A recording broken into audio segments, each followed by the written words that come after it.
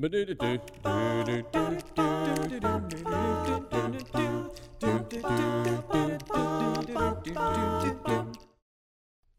hello there. This is Jonathan Edwards with PureAndSimpleBible.com. So thankful to have you back. We're in the middle of a mini-series from Mark chapter 5 about the woman who touched the edge of Jesus' garment and was miraculously healed.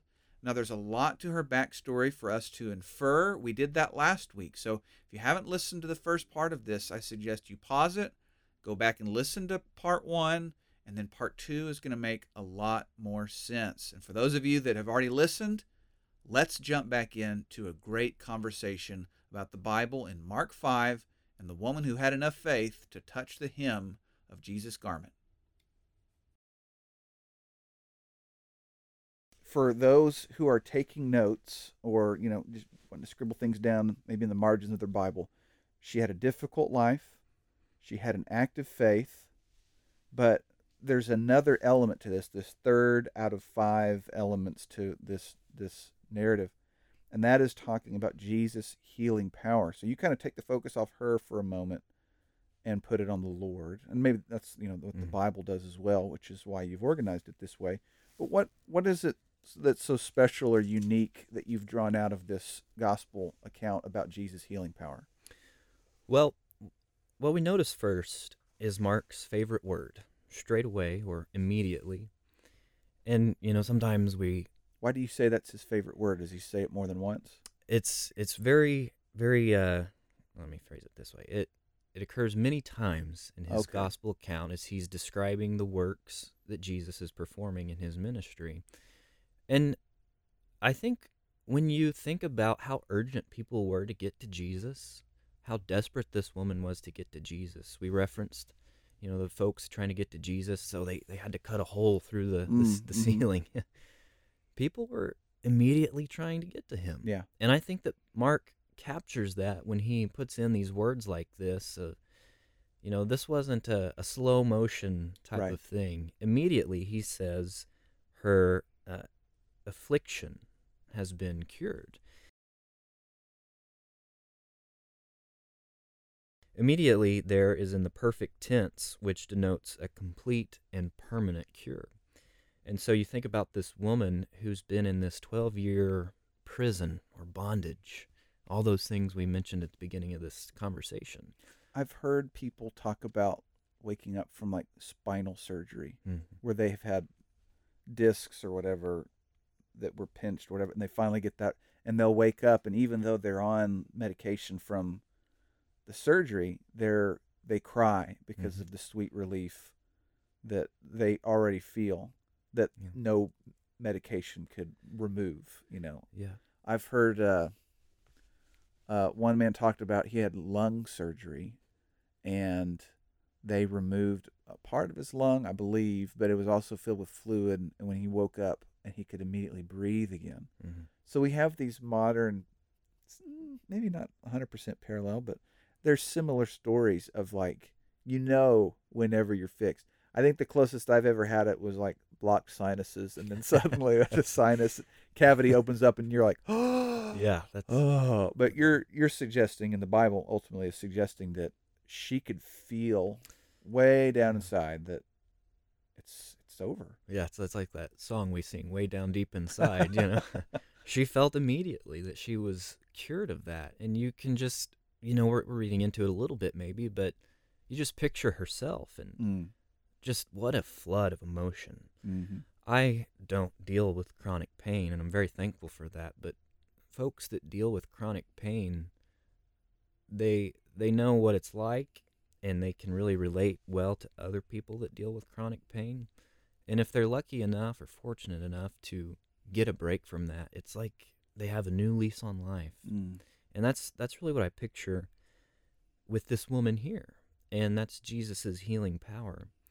And if Mark 5, if this account of the healing of this woman stood by itself, it would be wonderful and obviously still just as miraculous. But what we see is that what Jesus did for this woman, he did for lots and lots of other people as well. Remember in John 5, there was the paralytic who just laid at the pool of Bethesda.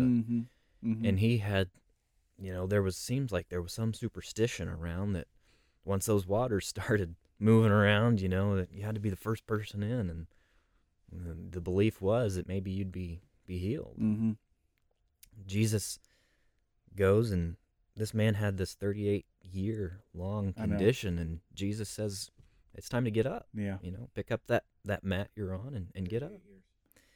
And he did the same thing for lepers, Mm-hmm. and what a dreaded disease that was, Mm-hmm. leprosy. And, Mm-hmm. he would give those people a new lease on life.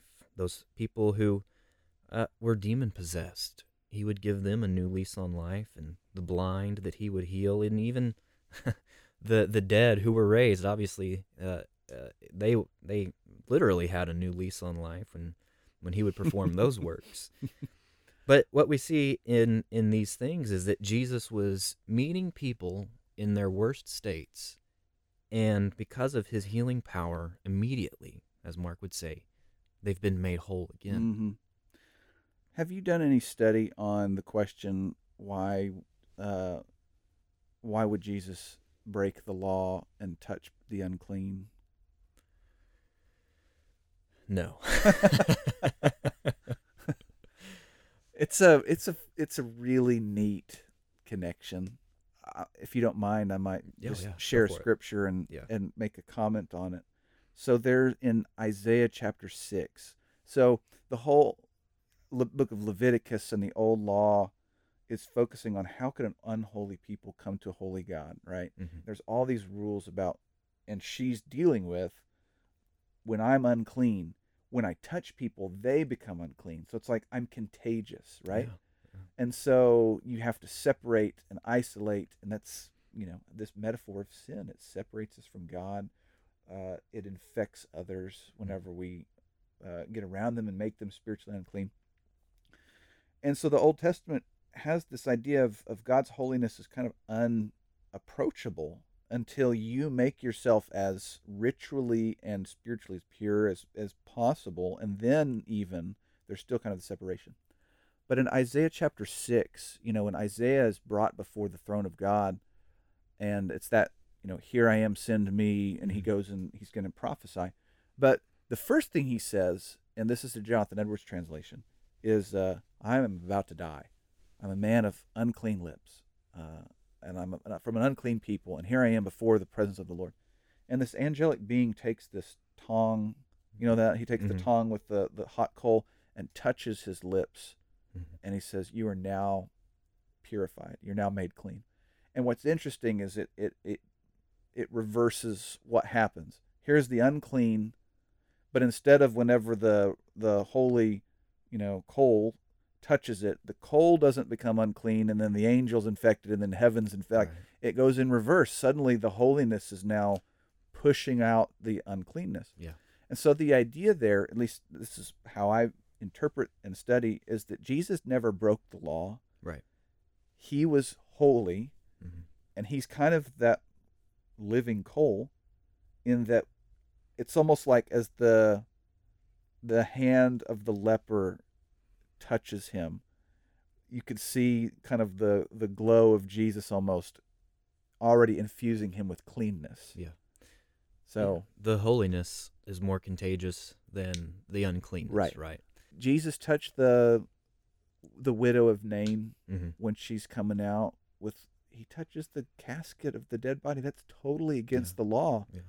But the reason is, he doesn't touch a dead body's basket. He touches a basket with a living body in it, because here comes life, and life conquers death instead of the uncleanness infecting the life. So, even with this woman, it's like she didn't make the hem of his garment unclean.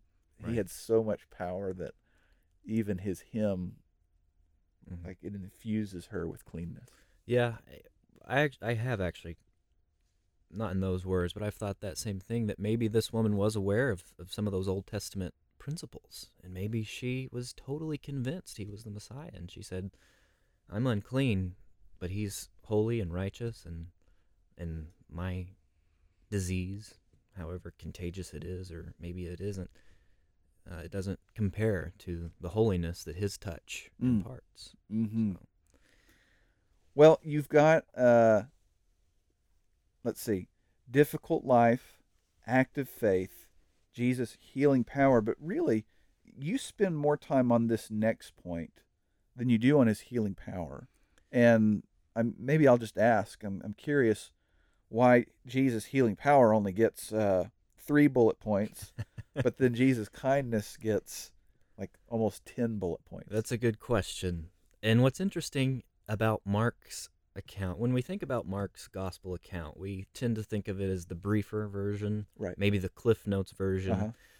But when it comes to this story, I tend to think that Mark has the richest account of this particular story. Mm. And I think maybe perhaps that's because he really pauses right here. Mm-hmm. And he kind of zooms in on this situation and spends, for him, a decent bit of time fleshing out, how is Jesus going to respond? How will this woman be received? And what does all of this mean? What's going to come of this situation here? Mm-hmm.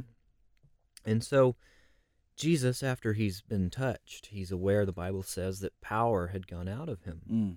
And obviously, Jesus is this all-knowing, Messiah. He's deity. He knows who touched him, and he knows everything that's happened. But this is a teaching moment for him. Yeah. The apostles are watching. Everybody who's following him around is watching. And so he asks, he turns around and he asks, who touched me? Mm. And his apostles are perplexed. Like, how can you ask this question? Yeah. There are so many people around you, thronging you, they say. And you can just kind of picture maybe everybody's trying to get a hand on it. Oh, yeah.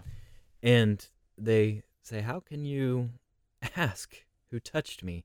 They probably thought a better question is, who hasn't touched you? But of course, Jesus had in mind a special touch, a touch of faith, a touch where a woman was made whole again. And so verse 32 says that Jesus looked around to see who had done this thing, and the verb tense there for looked denotes this idea that Jesus kept on looking around. It wasn't a one-time glance, but he looks back at that crowd, and he's just kind of, as we would say, surveying the crowd. I kind of picture him scanning the crowd, looking for who had done this thing. So this like motley crew of people that's kind of moving, he stops it. Mm-hmm. Yeah, that actually kind of changes the way I viewed this, because I've almost seen kind of like a chaotic scene, but he's going to calm everything down, and now this mob is just kind of awkwardly standing because they're probably all ashamed, thinking, oh, I don't want to be the one that has to say I touched him.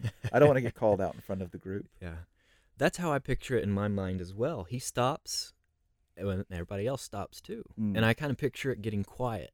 Yeah. Because I think that's what would have had to have happened for this woman to come forward.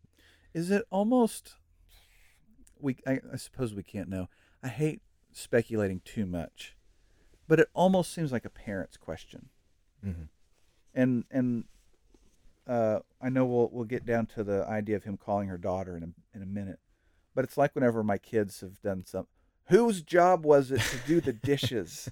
And it's like deathly quiet. Yeah. In the living room. Uh-huh. And then suddenly there's a meek little voice, mine, And I'm wondering if, at least from the crowd's mindset, there's that similar meekness of, oh, I don't want to be the one that's being called out by the master. Well, I think that's a fitting parallel, because everybody was aware of his power, of his authority. And I would say that the person in that situation who was, the most aware of his power and authority was that woman.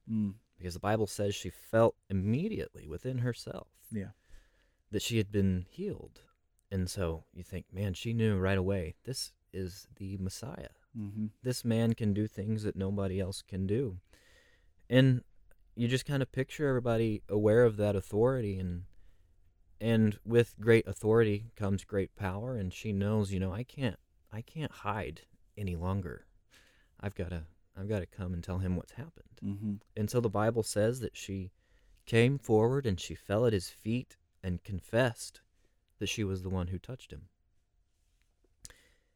And so what's interesting about that, if you kind of pause here, is, as we mentioned at the beginning of this study, according to old law, she was unclean. And maybe the folks around her and around Jesus at this time, maybe they were aware of that, maybe they weren't. But as we remember, she really wasn't supposed to touch anyone, and no one was supposed to touch her. But she probably really didn't know what to do. I suggest she was likely out of answers. And so she touches him. Mm. And I think it's a really important question that we ask all of ourselves. Should she have touched him? And I think if we think about it this way, what would other people have done in this situation? That is to say, if she had touched, let's say she had touched one of the Jewish leaders of the day. Maybe she had touched a scribe or a Pharisee. Can you imagine if she touched, the high priest, a guy like Caiaphas or Annas? If they were aware of this condition of hers and she reached out and touched them, you can only imagine the reception. Yeah. And they probably would have condemned her, Mhm. ridiculed her, maybe even had her punished. And who Mhm. knows how that would have gone for her. And so we also think of the apostles. What if she had reached out and touched an apostle? They Mhm. were noted for lacking wisdom in Mhm. certain situations. And, if they were aware of this condition, what would they have said to this woman? And I think you can zoom out even further, and let's just put ourselves in Jerusalem, and let's think about the average man walking around Jerusalem during this time. Mhm. If they were aware of her condition and aware of Levitical law, which obviously they would have been, and she touched them, what would the average man of that day have said to her? And I submit that they would have condemned her, mocked her, ridiculed her, maybe even said something along the lines of, "Sinner, unclean woman, who do you think you are? Mhm. Touching me, now I'm unclean." And so if you kind of pause here at this moment, she's come before Jesus, and people are still learning about Jesus and his character. Obviously, we have the hindsight of 2020, and we know from the gospel accounts the kind of person he was, but they were still really learning about him. So I just picture this crowd just pausing and looking to Jesus, and boy, how's he going to respond to this? Mhm. They probably thought, I know how I would respond. And so the question is, what would Jesus do, right? Mhm. Well, he looks at her, and I would imagine he sees the fear in her eyes, maybe the relief in her eyes, and just the incredible roller coaster of emotions that she's gone through.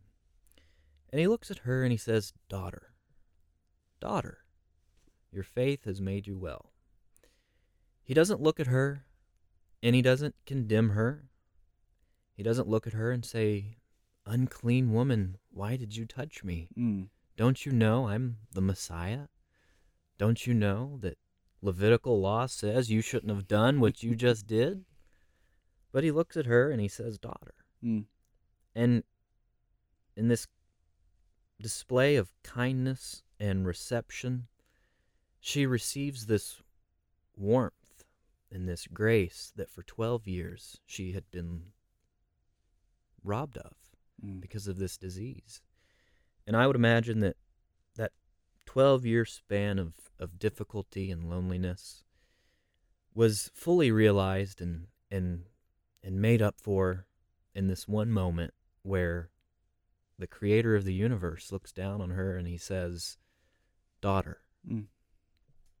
I think this is the only time that Jesus calls someone a daughter, right? I can't recall of any other time. He says, "Whoever does the will of my Mhm. Father in heaven is my mother and my sister and my brother." But and in the studies I've done, so please help me if I miss something, but there's nothing that really explains, other than what you've just said, and scriptures that call us children of God. There's Mhm. nothing that really gives reasoning for why he would say daughter, than just, I guess, giving her that full welcome home, welcome Yeah. back into the family. Yeah. Throughout the gospel accounts, when we see Jesus commend people for their faith, for instance, Zacchaeus, he declared that salvation had come to his house that day there in Mhm. Luke 19. But here, it's so much more intimate, I think. And he says, "Daughter." And it reminds me of what John wrote in his his prologue to his gospel, John chapter 1, verses 12 and 13. Speaking of Jesus, John writes, "But as many as received him, to them he gave the right to become children of God, to those who believe in his name, who were born not of blood, nor of the will of the flesh, nor of the will of man, but of God." And so he tells her that her act of faith has made her a child of God. I think this probably is the paramount example, as you said, because he verbalizes something to her, this welcoming her back into the family of God. But Jesus makes a fairly common practice of touching the untouchable. Mm-hmm. And like he doesn't have to, because he'll heal the centurion's servant, or the soldier's son, that from a long distance, and so they'll go home and find them healed. But to me, there's almost like, so spiritually you've been made whole, physically you've been made whole, but also I need the community to know that socially you've been made whole too. And like when he touches a leper, and he's, Lord, if you're willing, you can make me clean. He says, I am willing, be clean. And he touches him. And it's almost like he has to tell everybody around them, like, he's back, she's back, and not just kind of keep them from afar saying, yeah, sure, I'll heal you, but there's still this social distance between you and me. No, he's going to reach out that right hand of fellowship, so to speak, and literally invite them back into the camp. Yeah, I think he makes that known, and I think the other thing he's clear and careful to make known here is this was not the result of the garments he was wearing. He wasn't wearing a special type of, sanctified, holy, miraculous garment here, but he says to her, it was your faith that made you well. It wasn't the Shroud of Turin, he'd been carrying around all that time. Right, exactly. And I think it's important that he did that, because maybe if he hadn't said, your faith made you well, maybe people would have said, we've got to get that garment. Yeah. It's not Jesus, it's the garment. And I think it's important for her to know, it's not my garment. It's my power matched also and met with your faith. Mm-hmm. And that's, I think, that's why Mark pauses here, because there's such a huge teaching moment here. A lesson in not only Jesus' character, but also in the nature of faith and the type of faith that Jesus is looking for in those who would follow him today. Are there any connections or parallels between this and then when Peter would walk through in the book of Acts, that if people touched his shadow, they would be healed? Or am I making a connection that's really not intended to be? Well, what is interesting is after this, when you get to Mark chapter 6, there toward the end in verse 56, we see that wherever Jesus would go, people sought his healing powers, and they were desperate even just to touch the hem of his garment. And so maybe, through Old Testament scriptures, they were aware that this is something they could do. Maybe they're aware of the story from this woman, and all she did was touch his garment. But it certainly does seem that people were aware that even just touching the hem of his garment, and as you mentioned there with Peter, even just desperate to get a glimpse of that shadow, people were aware of the great power that was there. Okay. Well, we've reached what we commonly call the application phase, right? And so maybe as we start to wrap this up, what should I, a Christian living 2,000 years removed from this account, what should I be thinking about, and how this woman's faith is something for me to either have or to build or to look at as an example, etc.? How can I apply this to my life? Well, I think it's important to remember that she was in this bondage, this 12-year bondage that hindered her from being the person that maybe she wanted to be and needed to be. Mm-hmm. We already kind of referenced that it perhaps got in the way of temple worship and things of that nature. Mm-hmm. And it's important for us to note that in our lives we also have this bondage that we have to deal with. And maybe it's not this issue of blood, but it is this bondage of sin. Mm-hmm. And it certainly hinders us from being the person that we need to be. Yeah. And it certainly hinders us in a spiritual sense, and disrupts our fellowship with God. And so, like this woman had to deal with her bondage by taking it to Jesus, we also have to take care of our bondage of sin. And the way we do that is similar to this woman. We approach him in act of faith. Mm-hmm. And, of course, the New Testament is clear, as the church had been established on this earth, that there were conditions that Jesus set forth for people who would approach him in act of faith to deal with their bondage of sin, and as we sometimes refer to it, as just the plan of salvation. Mm-hmm. And like this woman, a lot of us today have heard about Jesus, but what do we do about it? Yeah, and the visual I have going through my head is kind of two versions of her. The one that sees Jesus and then starts pushing through the crowd, Mm-hmm. and the one who lingers back and says, maybe later. Yeah. And both of them had what we might call a type of faith. They both acknowledged, at least, that Jesus was capable. And when you talk about the plan of salvation, and when we study with people that Jesus has, if you love me, you'll obey my commands.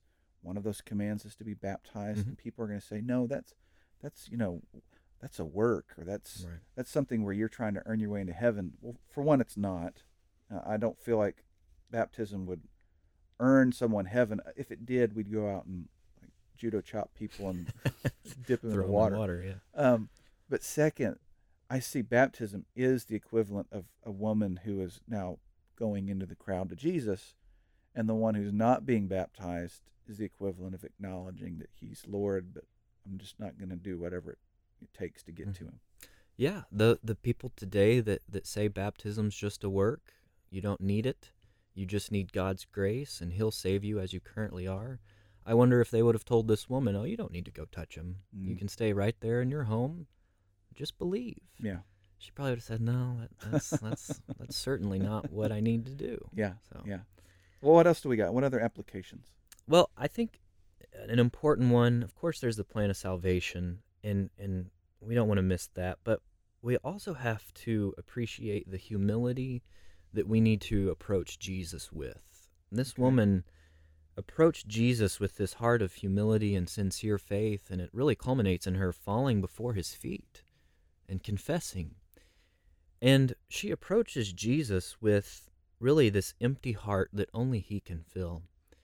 And sometimes, that we think that I can only approach Jesus when I'm at a certain point in my maturity. We say, once I get rid of these huge problems in my life, then I'm good enough to go to Jesus. And what we don't understand is, no, we flip that around. You come to him, and as you come to him,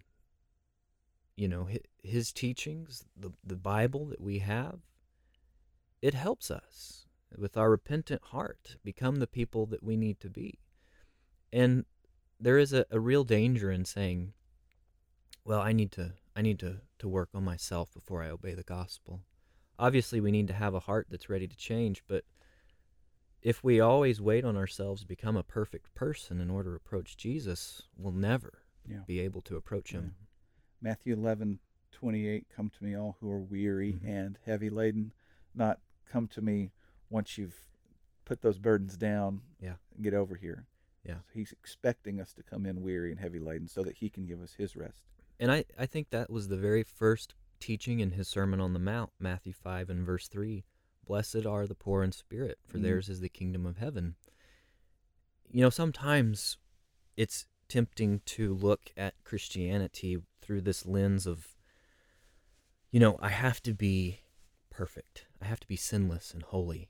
And sometimes, obviously, we need to be striving to live holy lives, and we cannot tolerate sin in any fashion, especially a habitual type of sin that we just keep coming back to. But we also have to steer clear of the idea that Christianity is maybe only for the squeaky clean. Mm-hmm. And what we learn from this story is that there really is no one who is too dirty to approach Jesus and for him to save them.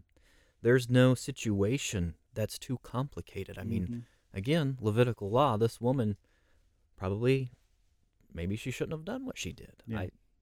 People would argue that perhaps.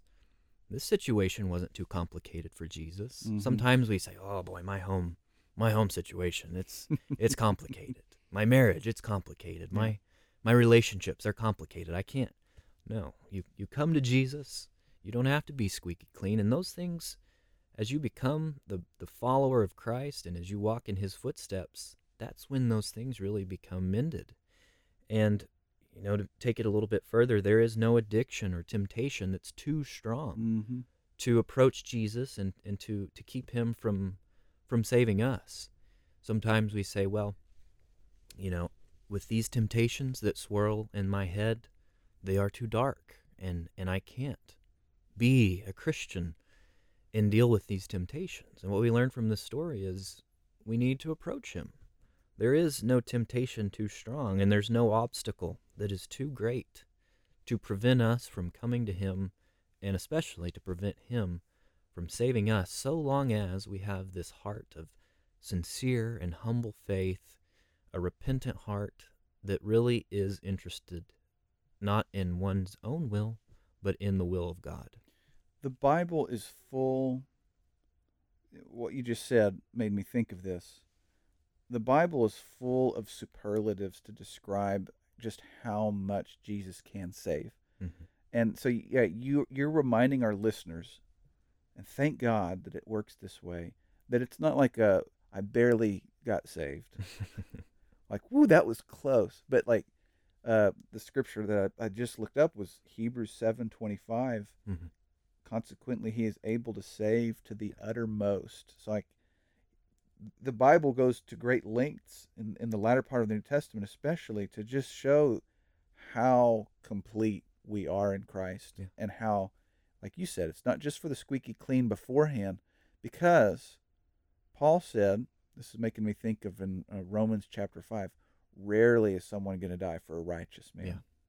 For a good man, perhaps someone might dare to die, but this is what we know, that while we're still sinners, Christ died for us. Mm-hmm. And so, yeah, you put the righteous guy on display who's kind of squeaky clean, and yeah, he's kind of got it. I don't want to help him. Yeah. But what Jesus came to help specifically was those who couldn't help themselves. Mm-hmm. And ultimately, all of us are going to have to come to that conclusion. Sadly, there will be a lot of pride that keeps some away, but we all have to come to the conclusion, I can't do it on my own. Yeah. And the final point of application is just that. Will we be like this woman, and will we take our afflictions before him too? Or will we wait for a more convenient season? Will we say, I can handle this on my own? Or will we even say, you know what, I know he can help me, but I just need to wait on this. Yeah. I need some more time. I need to work on these things and get them to a better spot, and then I'll come to him. And so I end, I guess, with that question, will we take our afflictions before him too? I think that's a great question to end on. And so I'm going to let our listeners chew on it for a little bit. Thank you for coming in. It's been my pleasure. Will we take our afflictions before him too? What a question. And that's the one that we're going to end on. And so we want you to experience Jesus Christ the way that this woman did, the way that others did in the Bible, who cast all of their cares and their afflictions on Jesus. We hope that you do as well. Thank you again to Brother Jacob for coming on the program many months ago, and for the delay in production. But we're back, excited to have this series out and to start getting new series available for you to listen to as soon as possible. In the meantime, you can go to pureandsimplebible.com and check out all of the resources that are there for you to download and use absolutely free. And until next time, this is Jonathan Edwards. Always remember, God loves you very much, and I do too. Lord willing, see you soon. Well,